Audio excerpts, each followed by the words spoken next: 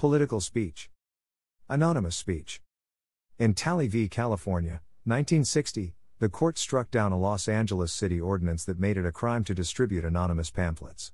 Justice Hugo Black wrote in the majority opinion, "There can be no doubt that such an identification requirement would tend to restrict freedom to distribute information and thereby freedom of expression. Anonymous pamphlets, leaflets, brochures, and even books have played an important role in the progress of mankind." In McIntyre v. Ohio Elections Commission, 1995, the court struck down an Ohio statute that made it a crime to distribute anonymous campaign literature. However, in Meese v. Keene, 1987, the court upheld the Foreign Agents Registration Act of 1938, under which several Canadian films were defined as political propaganda, requiring their sponsors to be identified. Campaign finance.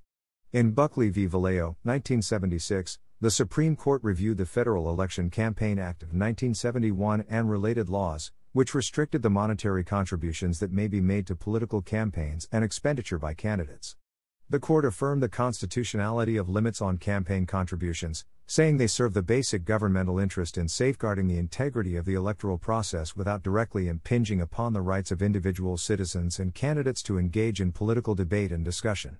However, the court overturned the spending limits, which it found imposed substantial restraints on the quantity of political speech. The court again scrutinized campaign finance regulation in McConnell v. Federal Election Commission, 2003. The case centered on the Bipartisan Campaign Reform Act of 2002, BCRA, a federal law that imposed new restrictions on campaign financing. The Supreme Court upheld provisions which barred the raising of soft money by national parties and the use of soft money by private organizations to fund certain advertisements related to elections. However, the court struck down the choice of expenditure rule, which required that parties could either make coordinated expenditures for all its candidates, or permit candidates to spend independently, but not both, which the court agreed placed an unconstitutional burden on the party's right to make unlimited independent expenditures. The court also ruled that the provision preventing minors from making political contributions was unconstitutional, relying on Tinker v. Des Moines Independent Community School District. In Federal Election Commission v. Wisconsin Right to Life Incorporated, 2007, the court sustained an as-applied challenge to BCRA, holding that issue ads may not be banned from the months preceding a primary or general election. In Davis v. Federal Election Commission, 2008, the Supreme Court declared the Millionaires' Amendment provisions of the BCRA to be unconstitutional.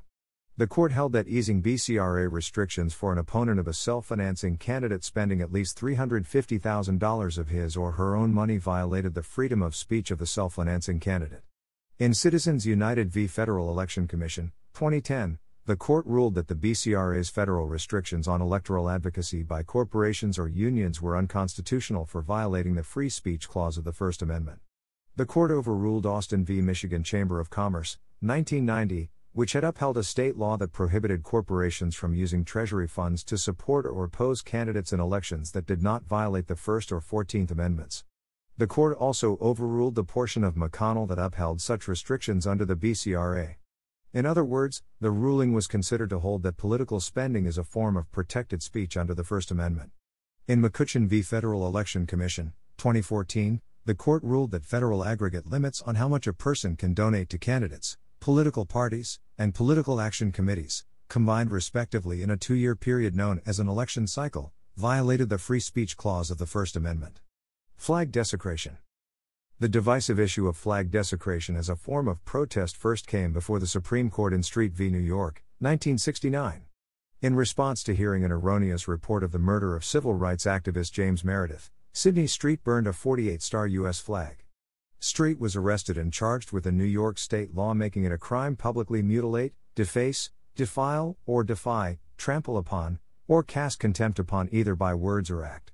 The court, relying on Stromberg v. California, 1931, found that because the provision of the New York law criminalizing words against the flag was unconstitutional, and the trial did not sufficiently demonstrate he had been convicted solely under the provisions not yet deemed unconstitutional, the conviction was unconstitutional.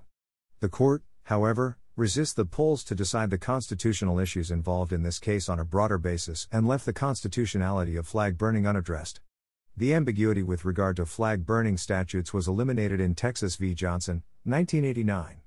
In that case, Gregory Lee Johnson burned an American flag at a demonstration during the 1984 Republican National Convention in Dallas, Texas. Charged with violating a Texas law prohibiting the vandalizing of venerated objects, Johnson was convicted, sentenced to 1 year in prison, and fined $2,000. The Supreme Court reversed his conviction.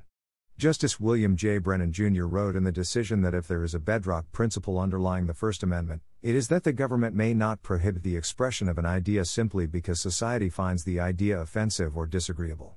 Congress then passed a federal law barring flag burning, but the Supreme Court struck it down as well in United States v. Eichmann, 1990.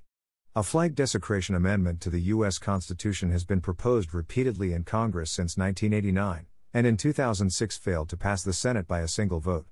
Falsifying military awards.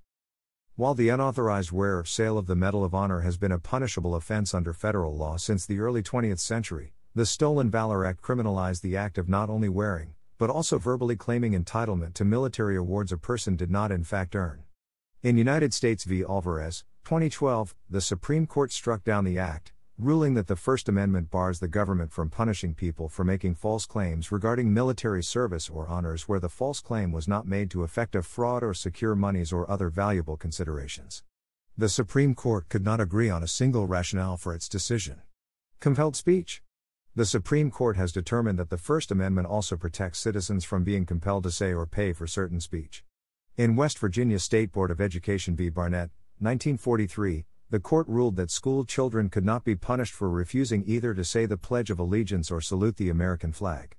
The court also overruled Minersville School District v. Govitis, 1940, which had upheld such punishments of school children. In National Institute of Family and Life Advocates v. Becerra, 2018, the court ruled that a California law requiring crisis pregnancy centers to post notices informing patients they can obtain free or low-cost abortions and include the number of the state agency that can connect the women with abortion providers violated those centers' right to free speech. In Janus v. AFSCME, 2018, the court ruled that requiring a public sector employee to pay dues to a union to which he is not a member violated the First Amendment.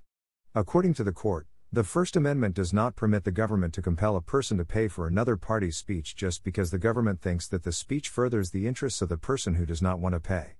The court also overruled Abood v. Detroit Board of Education, 1977, which had upheld legally obligating public sector employees to pay such dues. Commercial speech. Commercial speech is speech done on behalf of a company or individual for the purpose of making a profit. Unlike political speech, the Supreme Court does not afford commercial speech full protection under the First Amendment. To effectively distinguish commercial speech from other types of speech for purposes of litigation, the court uses a list of 4 indicia. 1. The contents do no more than propose a commercial transaction. 2. The contents may be characterized as advertisements. 3. The contents reference a specific product. 4. The disseminator is economically motivated to distribute the speech. Alone, each indicium does not compel the conclusion that an instance of speech is commercial. However, the combination of all these characteristics provides strong support for the conclusion that is properly characterized as commercial speech. In Valentine v. Christensen, 1942, the court upheld a New York City ordinance forbidding the distribution in the streets of commercial and business advertising matter, ruling the First Amendment protection of free speech did not include commercial speech. In Virginia State Pharmacy Board v. Virginia Citizens Consumer Council, 1976, the court overturned Valentine and ruled that commercial speech was entitled to First Amendment protection.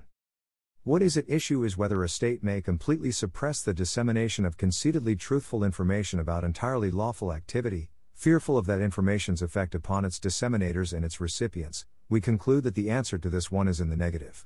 In Ocrolick v. Ohio State Bar Association, 1978, the court ruled that commercial speech was not protected by the First Amendment as much as other types of speech. We have not discarded the common sense distinction between speech proposing a commercial transaction, which occurs in an area traditionally subject to government regulation, and other varieties of speech. To require a parity of constitutional protection for commercial and non-commercial speech alike could invite a dilution, simply by a leveling process, of the force of the amendment's guarantee with respect to the latter kind of speech. In Central Hudson Gas and Electric Corporation v. Public Service Commission, 1980, the court clarified what analysis was required before the government could justify regulating commercial speech. 1. Is the expression protected by the First Amendment? Lawful? Misleading? Fraud? 2. Is the asserted government interest substantial? 3. Does the regulation directly advance the governmental interest asserted? 4. Is the regulation more extensive than is necessary to serve that interest? 6 years later, the U.S. Supreme Court, applying the Central Hudson Standards in Posadas de Puerto Rico Associates v. Tourism Company of Puerto Rico, 1986, affirmed the Supreme Court of Puerto Rico's conclusion that Puerto Rico's Games of Chance Act of 1948, including the regulations thereunder, was not facially unconstitutional. The lax interpretation of Central Hudson adopted by Posadas was soon restricted under 44 Liquor Mart Incorporated v. Rhode Island, 1996, when the court invalidated a Rhode Island law prohibiting the publication of liquor prices. School speech. In Tinker v. Des Moines Independent Community School District, 1969, the Supreme Court extended free speech rights to students in school. The case involved several students who were punished for wearing black armbands to protest the Vietnam War. The court ruled that the school could not restrict symbolic speech that did not materially and substantially interrupt school activities. Justice Abe Fortas wrote, First Amendment rights, applied in light of the special characteristics of the school environment, are available to teachers and students. It can hardly be argued that either students or teachers shed their constitutional rights to freedom of speech or expression at the schoolhouse gate. Schools may not be enclaves of totalitarianism. School officials do not possess absolute authority over their students.